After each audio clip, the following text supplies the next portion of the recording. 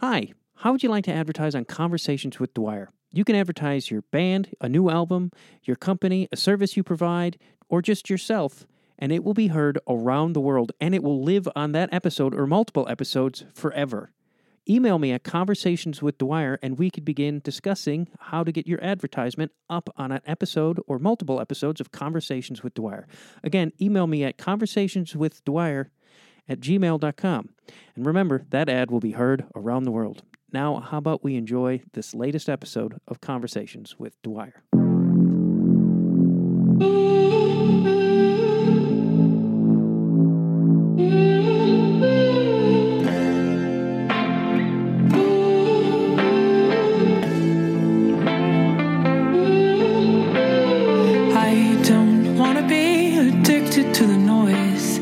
Hello and welcome to Conversations with Matt Dwyer. I'm Matt Dwyer. This is a music podcast, and speaking of music, that song that played me in is Cranium. It is by Slothrust, and it is from their album Parallel Timeline, which will be out September 10th on Dangerbird Records.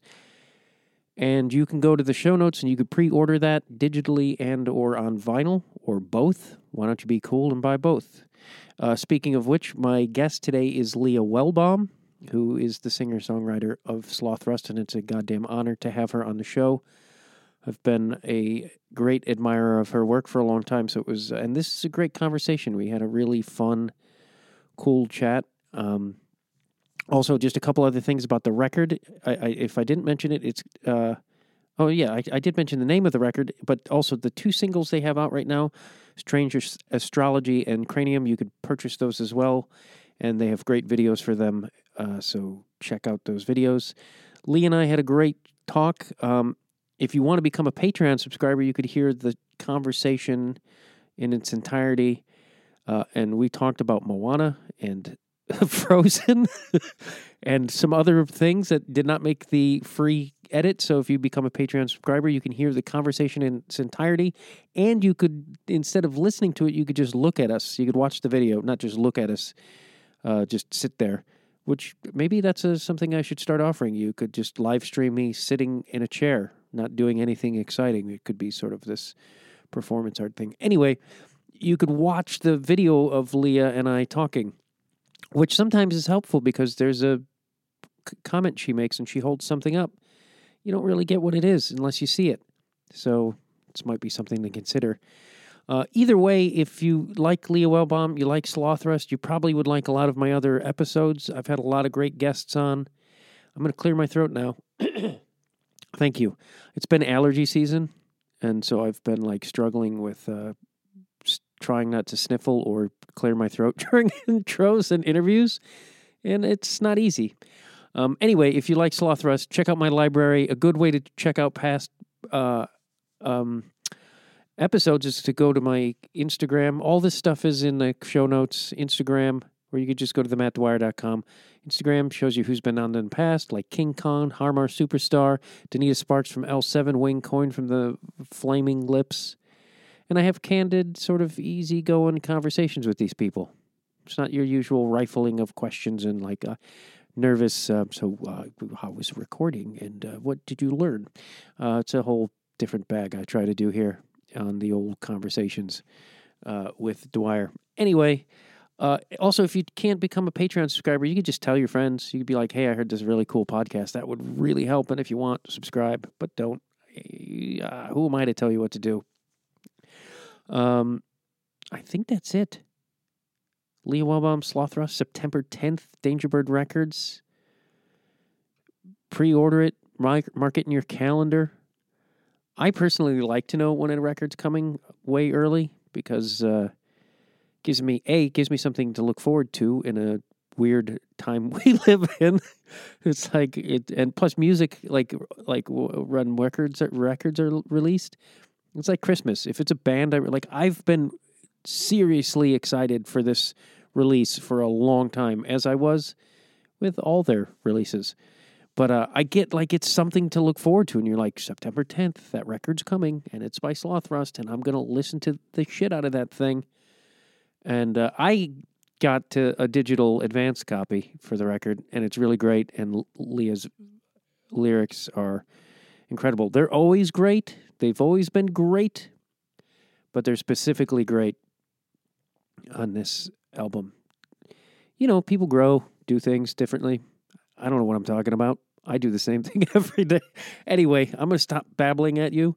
I'm just really excited to have Leah on the show and that this album is coming out and that you should buy it September 10th. And all that is in the show notes. Okay. Enjoy my conversation with Leah Walbaum from Sloth Rust. Thank you. I don't want to be some chalk upon your board. I'm giving myself goosebumps on my body. I'm a long-time jazz fan, so anytime somebody like gives jazz focus, I'm always excited. You know, because if people still think jazz is nerdy dork music. Do they? Well, clearly not me. I like it.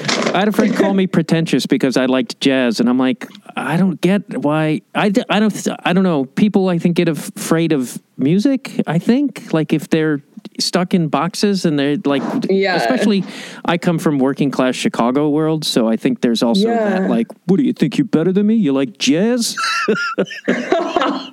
My God. I mean, jazz is absolutely amazing. The people who feel like closed to it, I think, have like resistance there for reasons that are either their personal shit or because they don't understand its cultural and musical significance. Because like music wouldn't be what it is today without jazz, especially like American music. Like, are you kidding? Like that's one of the only meaningful forms of like music that actually is truly American, and it's in a certain way, at least, you know. I fully agree. I think I used to run a comedy show in a record shop in Echo Park like 15 years ago, and I think people would just get intimidated by the sort of like hipster music scene, and they'd be like, oh man, like I'm gonna bomb, like they would just get real self-conscious, and I'm like, what is this about? Like, what about like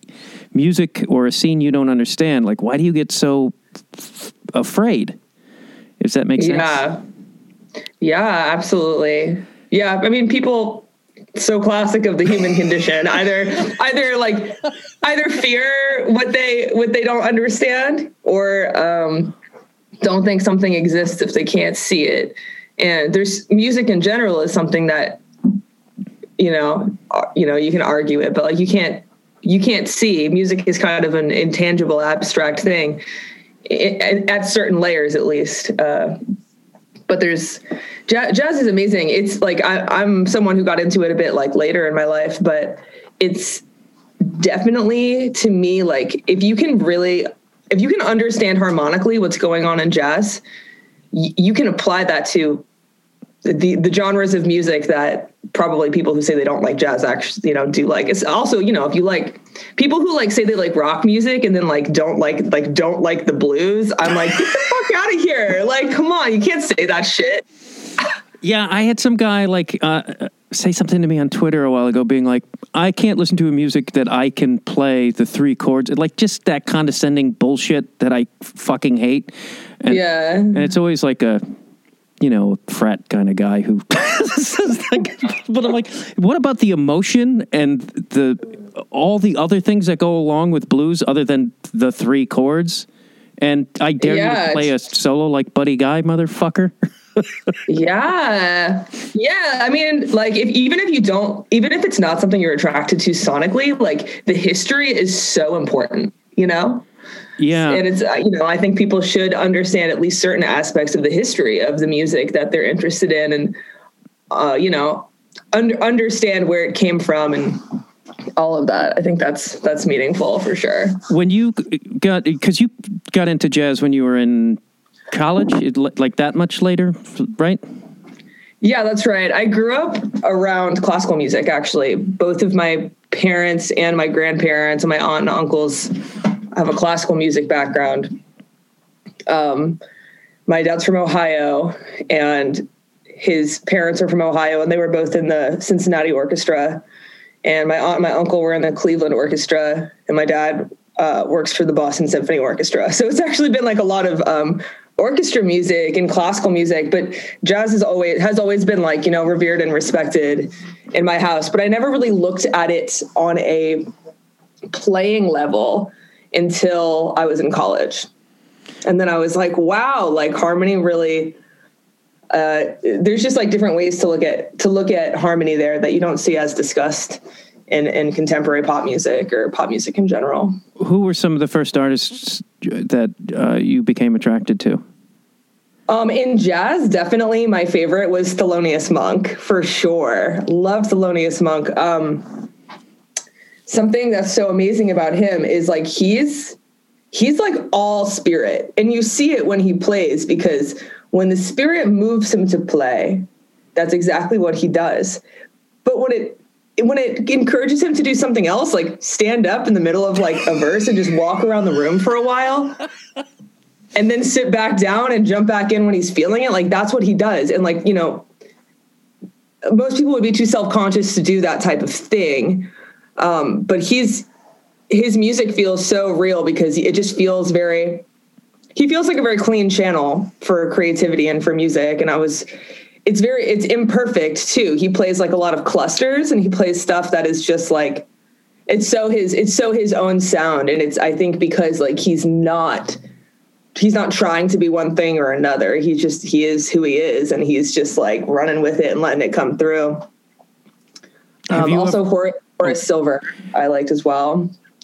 Have you ever had a moment of that sort of freedom on stage where you just went into something else, or not wandered around, but like in that vein? Yeah, absolutely. I mean, that's sort of experience where you can kind of lose yourself and feel just connected to the sort of like intangible sensory experience that you're having with sound and with music is definitely what attracted me to doing it and to staying with it. And ideally I write songs like that as well, although it's, you know, some are like that and some are not, but I've always sort of been able to tap into that. Do you just often find yourself in the mode where you're creating a song without even thinking about it? Yeah, definitely. Kind of ever since I was a little kid, I've just heard music in my head. I actually had a time in college where I kind of thought I was going a little bit crazy because I started to hear big band music in my head when I was trying to fall asleep. And I was like, I kept thinking there was like a radio on somewhere or something, but there was not. I was just hearing big band music, but I couldn't transcribe it or anything like that. I just like heard it. It was like, I was like, I don't know what to do with this. Like, you know, if a melody comes through or some changes come through, a bass line, a drum beat, great. I can play all of those things. I can create all of that. I can, at the very least, like hum a phone note of it. But the big band, I was like, don't even know how to articulate exactly what I'm hearing, but I'm hearing like 1920s big band music. So that's wild. And you don't think it was like somebody, it wasn't like Paul Whitman or one of those oldie guys. It was something, or it was Paul Whiteman. I got his name wrong. I don't think he'll be upset because he's been dead for 50 years. I really don't know. I learned about clairaudience a couple of years ago from a friend of mine who teaches a lot about sort of psychic mediumship and the clair senses. And I'm not someone who's ever felt like I had, you know, premonitions per se, or, you know, was like seeing spirits actively. But when she told me about clairaudience, I was like, oh, I have always heard this music, but I don't know. I've never heard that phrase before or yeah. Heard that. Yeah, clairaudience. It's when you're hearing music that it's not there like in this realm. So it's sort of debatable if it's coming from somewhere else specific or if it's coming from you somehow. But when you hear something like big band music, it's actually kind of hard to think about that just coming like from me, as in like my personality, really, because I don't play big band music. I don't think about big band music. I mean, I do now sometimes. After that, I was like, what? But, like it wasn't a genre that I was like, oh yeah, like it makes sense. If I'm hearing like melodies and changes, which I do all the time, like, yeah, that's what I do. Of course, that makes sense. But big band arrangements and like orchestral arrangements, I mean, at times it would be almost frustrating, especially if I was hearing something more orchestral, because I didn't feel like I could recreate it. And often that type of experience would happen for me when I was like on the brink of sleep. So it's sort of in that like slightly psychedelic hallucination-esque zone. And it's hard to like, you have to, at that point, if you want to keep it, if you want to hold on to it, you're going to have to get up. You're going to have to make the choice not to go to sleep and to get up and grab your phone or grab a notebook or go to a piano. You can be old school and like notate it if that's your vibe. But like for me, what's been such an amazing tool that is available because of where technology is at now is just like the phone notes, like just like the voice memo app on the phone. Like that's my best friend for sure. Do you feel like that all is in play when you create music, like that maybe it's coming from this other world? That wasn't as articulate as I hoped, Leah. Mm-hmm, mm-hmm.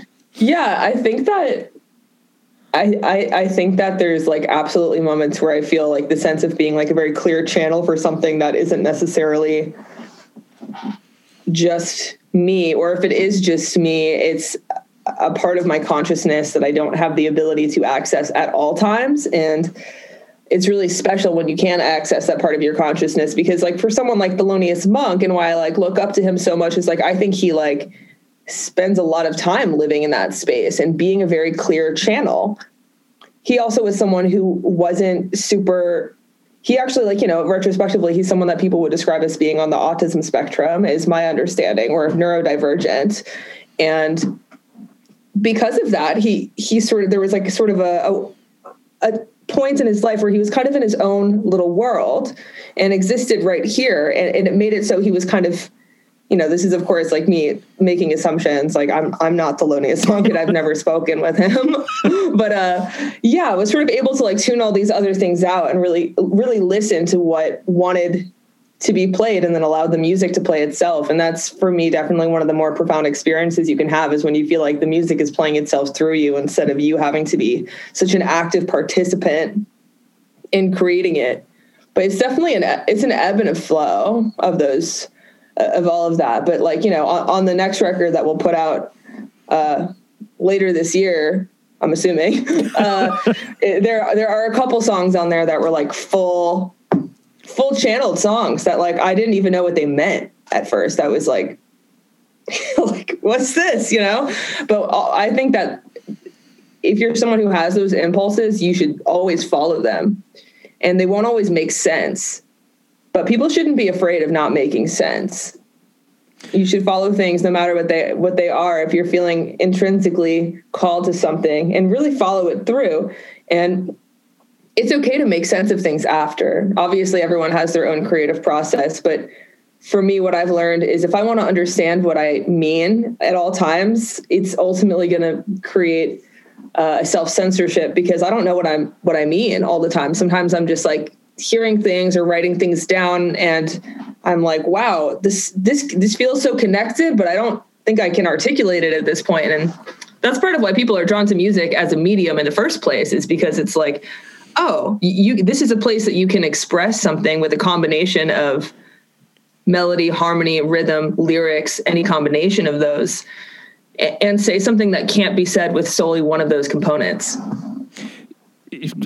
Was there a process to get to that sort of freedom and that clarity? Did you have to find a trust within yourself, or a process to get to that? I actually think that it has become a bit harder to access with age and with experience and with working in the music industry, as opposed to just being a child and being a person who like loved music and was attracted to music, but had no idea where it would take them.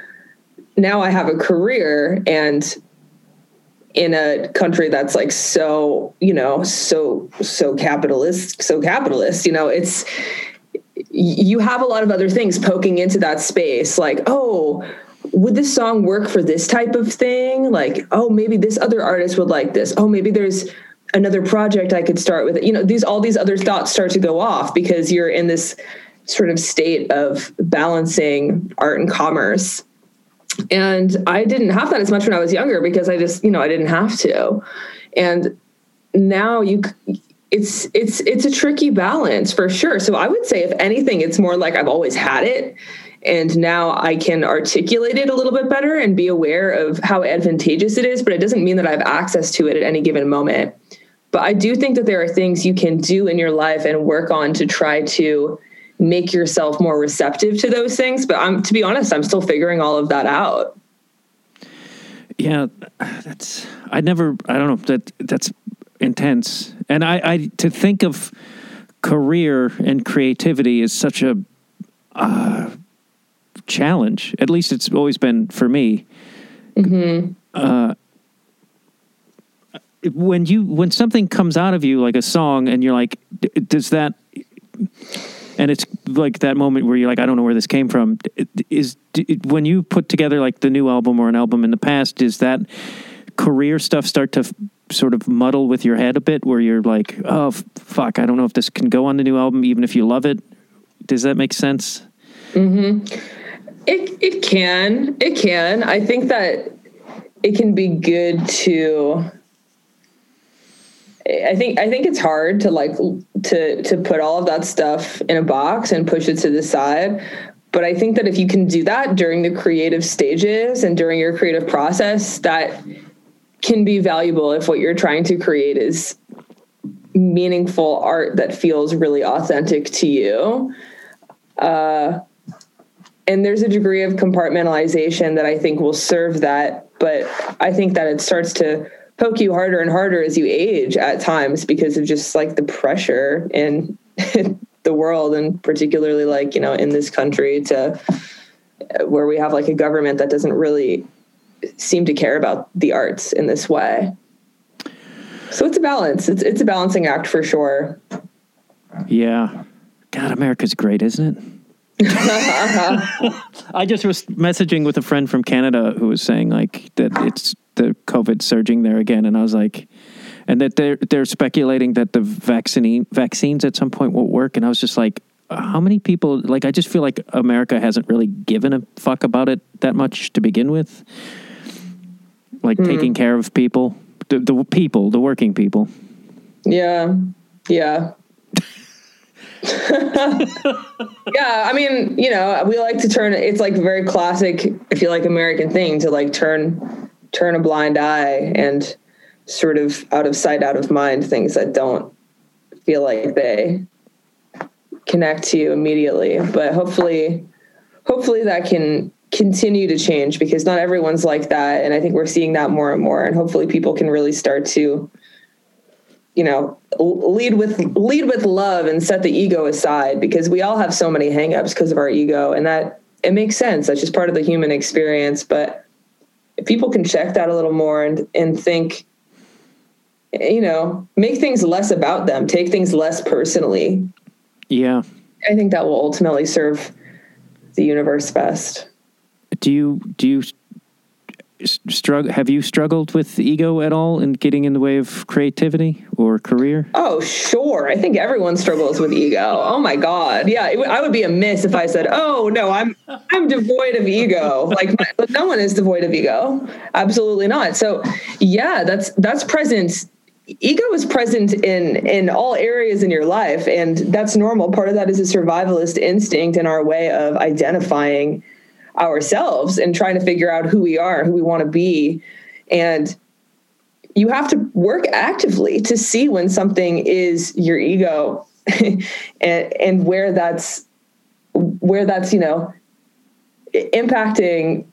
something in a negative way. Sometimes it's fine, and sometimes it's really getting you twisted up, when actually just be like, wait a minute, this doesn't have to do with me. Why am I making this so personal? Like, let's not do that. Let's take a few steps back and realize how small we are. Yeah, it's a hard thing. I don't know. I had so many. My ego fucked me pretty hard. So I was like totally side railed my life at one point. So I was like, really? I think, yeah. And just not being a grounded individual. So having to find my way back to like being a humble and just trying to be present and not get caught up in the wheel of like neuroses that feeds everything. Totally. I feel you. Yeah. I had a point where like career things were really going, like it was just like, holy fuck, everything's going to happen for me. And then it all side railed. And I realized like, if I don't find something else to put my worth in, or I'll implode. It's like, because like I was near like a nervous breakdown, and it's because I invested everything into career, which is just not healthy, but that's what our society sort of builds for us or tells us we should be. Yeah, absolutely. I think that's such a classic thing that I think about a lot, which is what happens to you when you start to define your self-worth and your identity based off of the same thing that you also make money doing. It's really such a slippery slope. It sounds like you learned this as well as someone who works in entertainment. And it's just so true. It's so true. And honestly, like my parents always kind of warned me of that. Really? They were like, yeah, they did. Even though they are musicians and work in music, they always said, you know, if this is your livelihood, what it means to you will change. It won't just be joy the way that it is now. And I was sort of like, well, whatever. Like, I got to do what I got to do. And I still feel that way. I got to do what I got to do. But also, I completely understand what they were saying, because you start to define your self-worth off of this thing. And then it's, especially right now where everything can be measured so easily. You know, when I was growing up, the internet was in development, really. And then the thing that sort of popped off socially when I was a teenager was MySpace. And I was on that. MySpace was fun. I grew up in Boston, and Boston had a super alive music scene. So much fun. I feel so grateful for my experience growing up there, because I got to see so much live music, and there was such an alive, like, underground scene going on there. And MySpace kind of was like, that's sort of the energetic it was serving at that time, was like, it was people who were really into music and really into performance and really into like seeing how they could push things in performance and in music. So that was fun at the time, but it's like, there's metrics on everything now in a way that is very, very different. I used to go to the public library and check out CDs. I would open the thing of CDs they had, and I was like, what do we have here? And I would check out CDs, and I would take them home, and I wouldn't know who the artists were necessarily. Of course, like, you know, maybe I recognize something, but that's how I discovered someone like John Fahey. Do you know who he is? Yeah. I was actually I had a note to talk to you about him. Oh, really? That's so funny. Well, like someone like John Fahey, like I didn't know who that person was. I just saw like this man on a CD holding a guitar, and I was like, this looks nice. I was like, this guy looks like it could be a nice thing to listen to in my room later. So that's how I found that, like, him. I didn't know who he was or how famous he was, how many records he had, anything. And then you really get that sense of like self-discovery and getting to know something without the context of how it sits in the larger world. And that feels like an experience that's kind of more or less non-existent today, because you can see metrics on everything. The second you want to learn more about something, it's like, you know, how many other people are listening to it.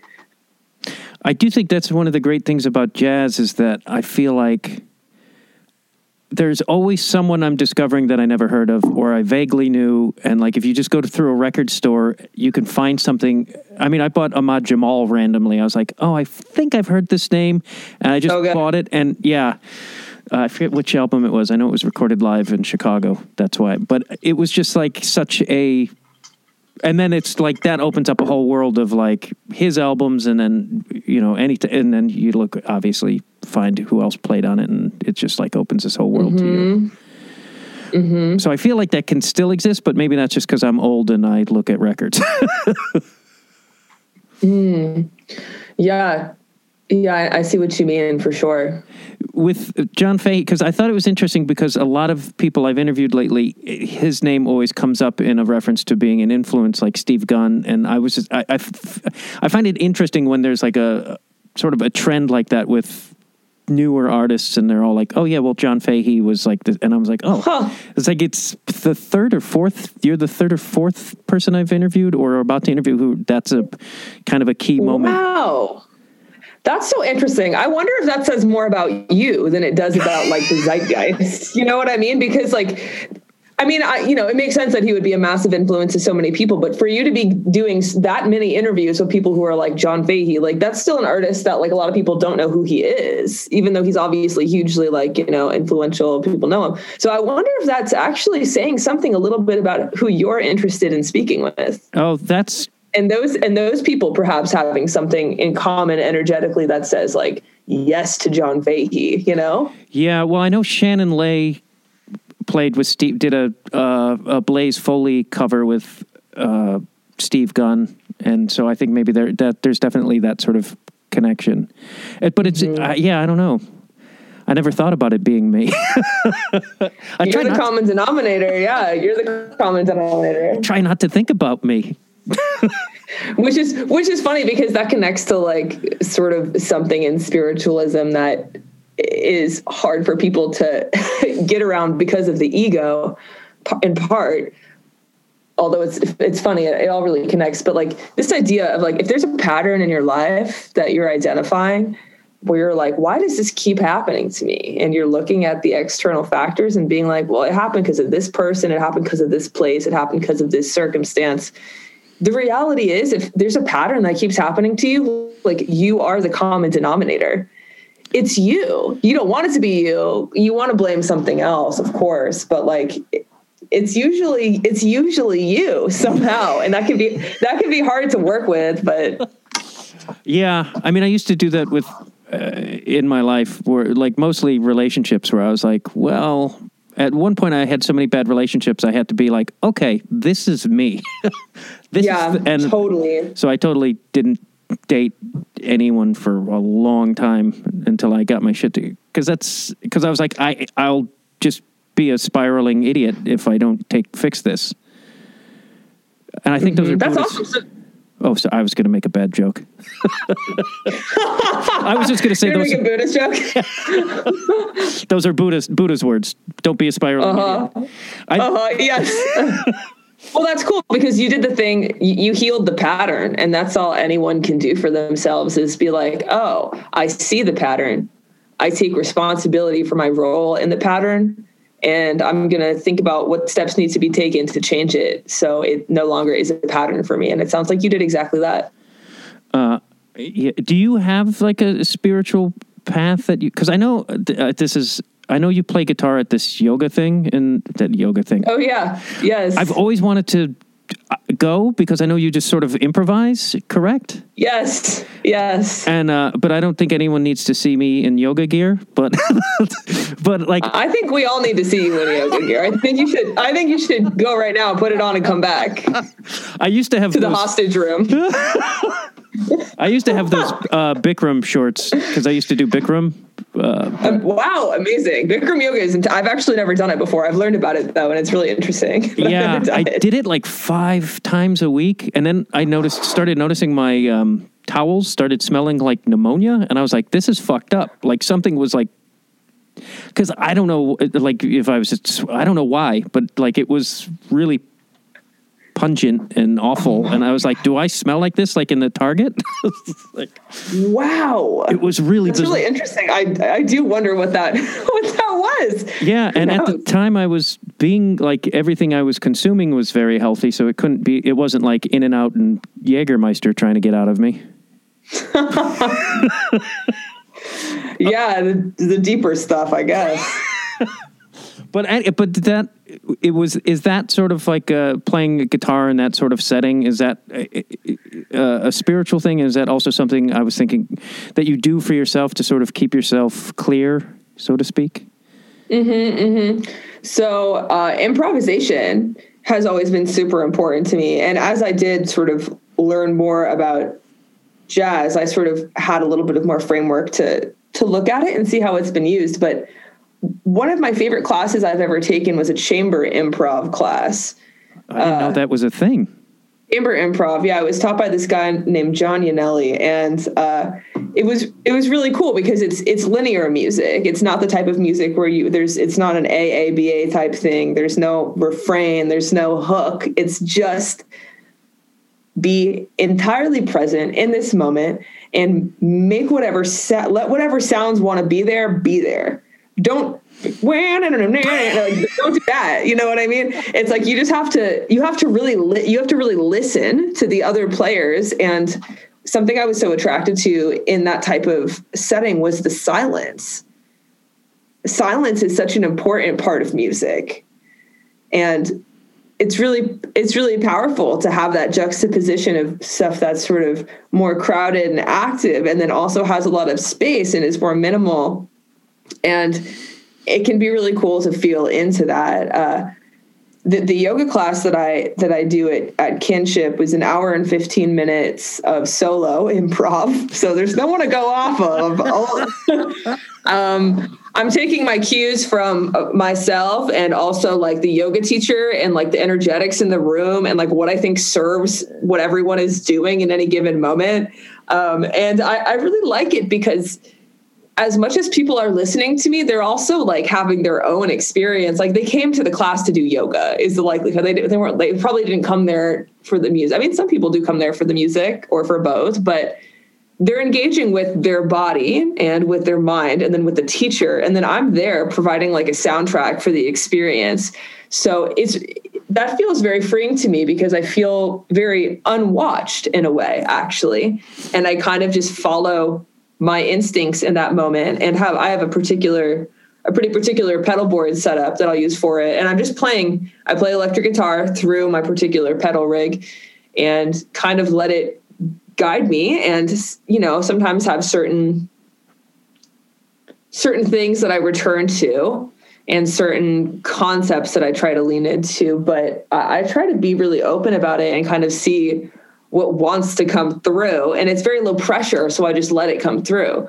I'm actually slowly but surely working on doing an album of it because it is, of course, distilled to that setting, which is what it is. And I'll take phone notes of it. So I have it so I can sort of hear back like what I did. And if I want to sort of assess like what I thought was charming or not charming about it. And sometimes I'm like, wow, that's, everyone could have done without that section. I was definitely like wandering and wandering in music can be really powerful or it can sound like someone's lost and that can really go either way. I don't think there's anything inherently wrong about that, but I don't necessarily think there's anything inherently like right about it either. So it's just, you kind of have to let it be what it is. But yeah, I'm working on figuring out how I can distill all of this onto an album.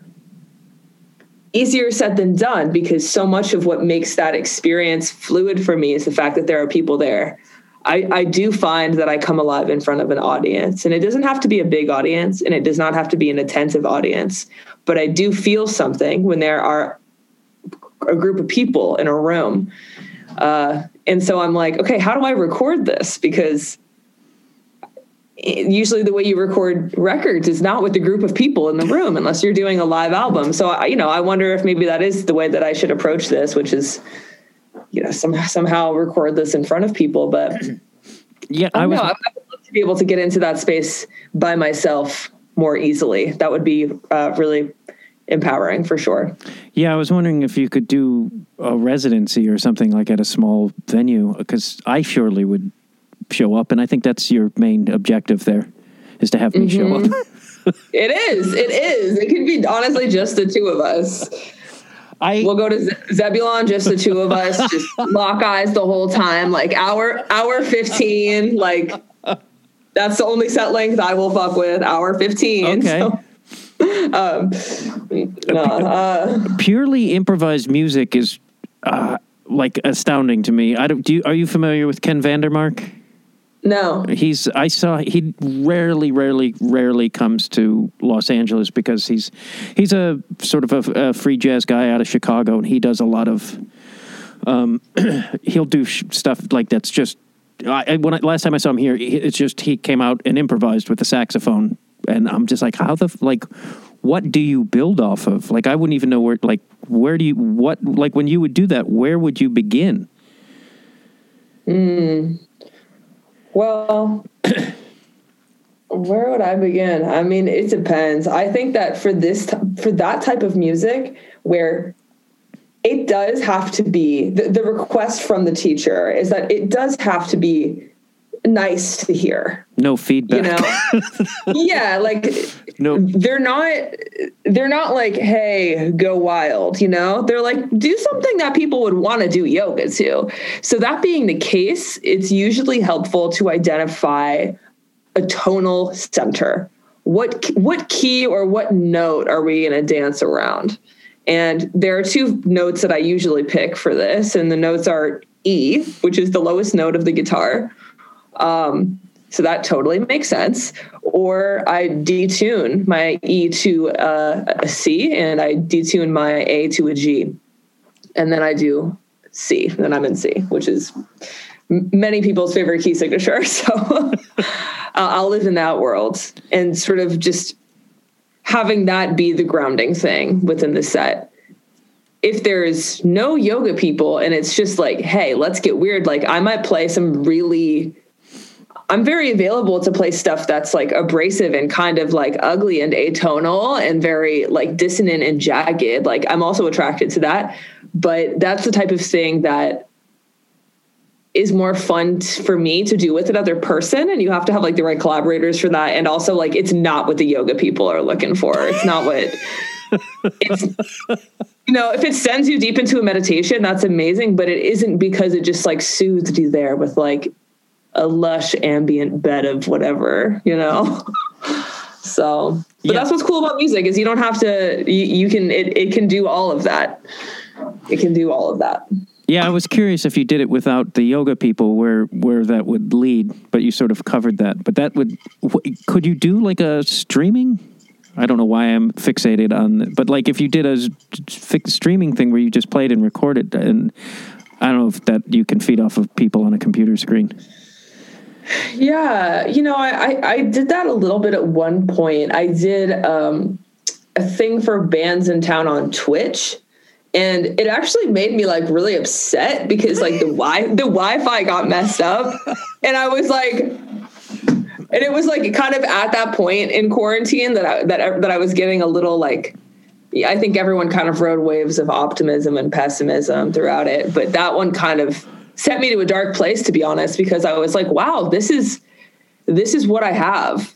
This is the way I have to reach people. And like the internet doesn't work. And like, I can't do anything about that. That feels out of my control. And I'm trying to like be present and like listen to let it play through me. And then I'm like, well, I can't, because seeing all these messages pop up being like, your video is frozen, the audio is like distorting, whatever it is. And I'm like, all right. So I have not circled back since then, but I actually did play one COVID safe yoga class, and it was hilarious because fireworks went off, and it was an outdoor class. It was an outdoor class. Like something had happened with like the Lakers. I don't know what it was, but it was like 15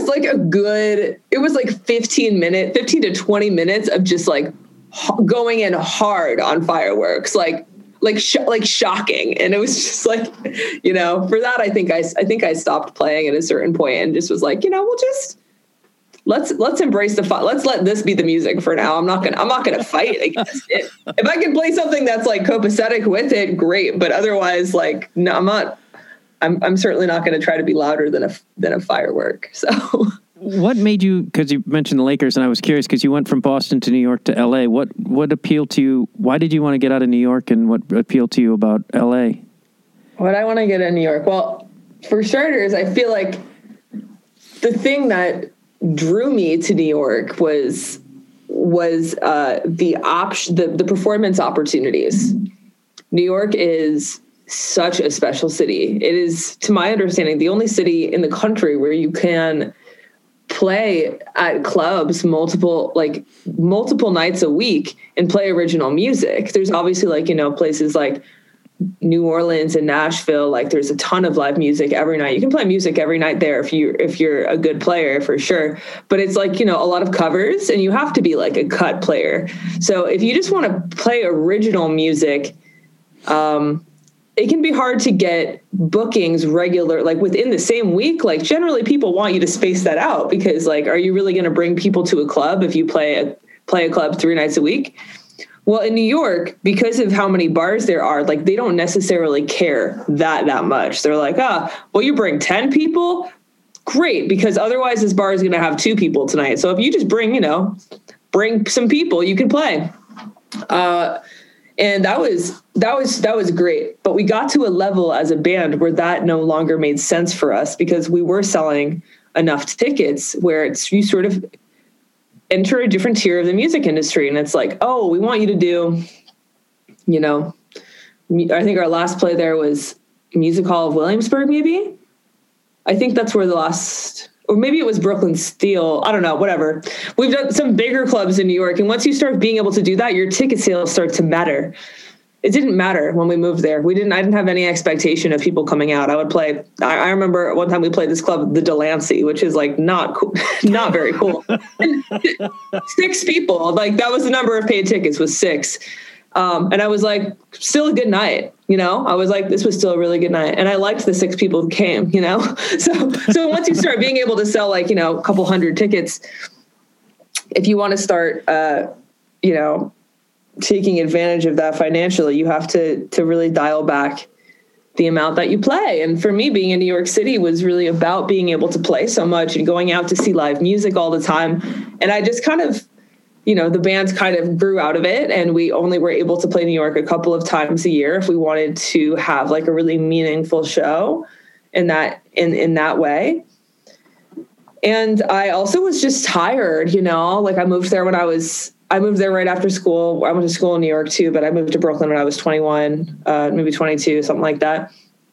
And I had a lot of energy. I would go out all the time, see a lot of music. And then once the band started to tour so actively, I was like, I am tired. And it is loud. And I'm around live music so much. It's my job now. So like, I'm not as inspired to go out the same way and to experience it. And I kind of found myself moving further and further away from sort of like the essence of New York. And by the time I left New York, I was living in Windsor Terrace, which is like practically suburban, very, very quiet. There's like not really clubs over there. It's very suburban. And I found myself, I was like, oh, I love it because it's so quiet. I was like, oh, I'm ready to go. Clearly I don't want to live here anymore. Cause like, the noise is part of what's so amazing about New York, the stimulation. And I was feeling pretty overstimulated and ready to move on and try another city that I always enjoyed, that also has like thriving entertainment and a lot of collaboration.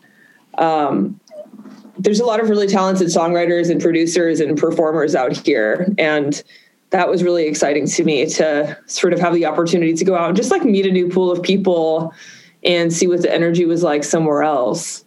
I also bartended for a long time in New York, and that was an incredibly meaningful job for me because they allowed me to go on tour and keep my job.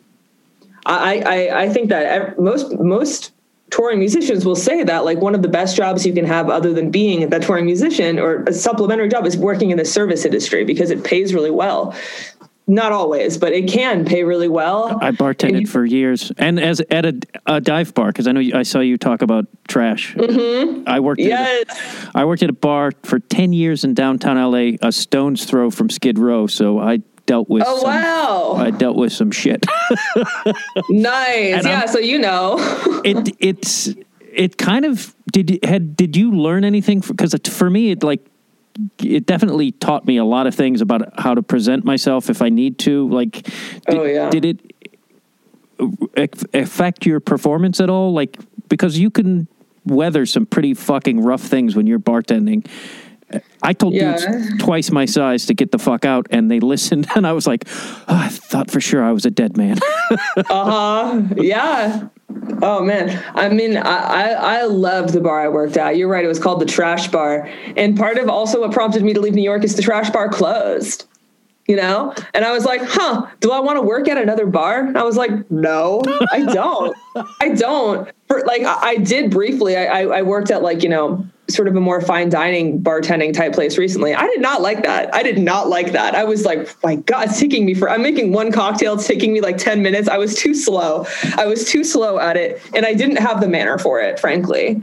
No, I like telling people to get the fuck out if I have to. Like, I don't make that polite, like, oh, I'm sorry. Is that not the way? Like, when someone would be like, I can't taste the alcohol in here. I'm like, you're full of shit. I pour heavy. Yeah. The trash bar, like the thing about it that made so much sense to me is it was a rock club. It was like truly a punk rock club. And I actually like the reason that they hired me to work there is not because they were like, we think you'd make an amazing bartender. It's because they were like, oh, you can sell tickets. Like your band is popular enough.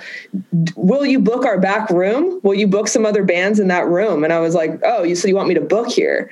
And I was like, cool. I mean, I'm down, but can you give me a night behind the bar? Cause like, that's more lucrative. And they were like, yeah, if that's what it means for you to, yeah. So I kind of actually started more like working on their back room, and then was able to be like, cool, I want to bartend my own shows that, you know, I've booked or whatever. And so they let me do that for a while, and that was really cool. So it was a very multifaceted job there. And it was really like, such DIY vibes, very open-minded, very punk rock. Like it was such a particular time. It was the lease on the bar ended, I think, in like February, and I'm pretty sure we kept it open until June. That's exactly what we did. Close it. Really? Same. So like PBR won't deliver there anymore. You're going to the grocery store and buying bottles of Jameson. You're like, all right, selling this tonight. You know? Yeah, you don't make as much money doing craft cocktail. It's like I did that too, and I'm just like, I fucking hated it. I'd rather pop cans and pour shots, and that's how you make. Yes, people tip you $1 on a cocktail that took you 5 times as long to make, and they tip you $1 on a PBR that you're like. That's what drives me nuts. When I was 21, everybody tipped $1 because I bartended in Chicago when I was 21. And I'm like, this is decades later and we're still fucking tipping $1 on a drink? Mm-hmm. Time to up it. People should just, people should tip more if it's like a really fancy drink, I guess, in theory. But it's like, I didn't even really think about it. I just was like, oh, this world isn't for me. The manner you have to do it, where you're just like very like, oh, like, whatever. I couldn't do it. I was like, this isn't, I got to do the book the rooms and do the like more rock and roll thing. That was much more authentically my speed. So, yeah, I couldn't return to bartending. I would either kill myself or kill a group of people because I just don't have the patience anymore for any just dickery. Yeah. Yeah, totally. And like the bars out here are like, once the trash bar closed and I decided I was going to move out here, my mom was like, so are you going to get a bartending job out there? And I was like, no. I mean, I hope I don't have to, but also I don't think that I would be the top pick. Like, I don't think I would. The bars here closed a lot earlier.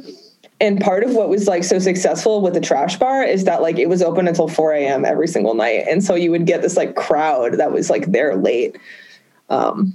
You got Dave's in Glendale, though. That's pretty, have you? Yes, I have been there.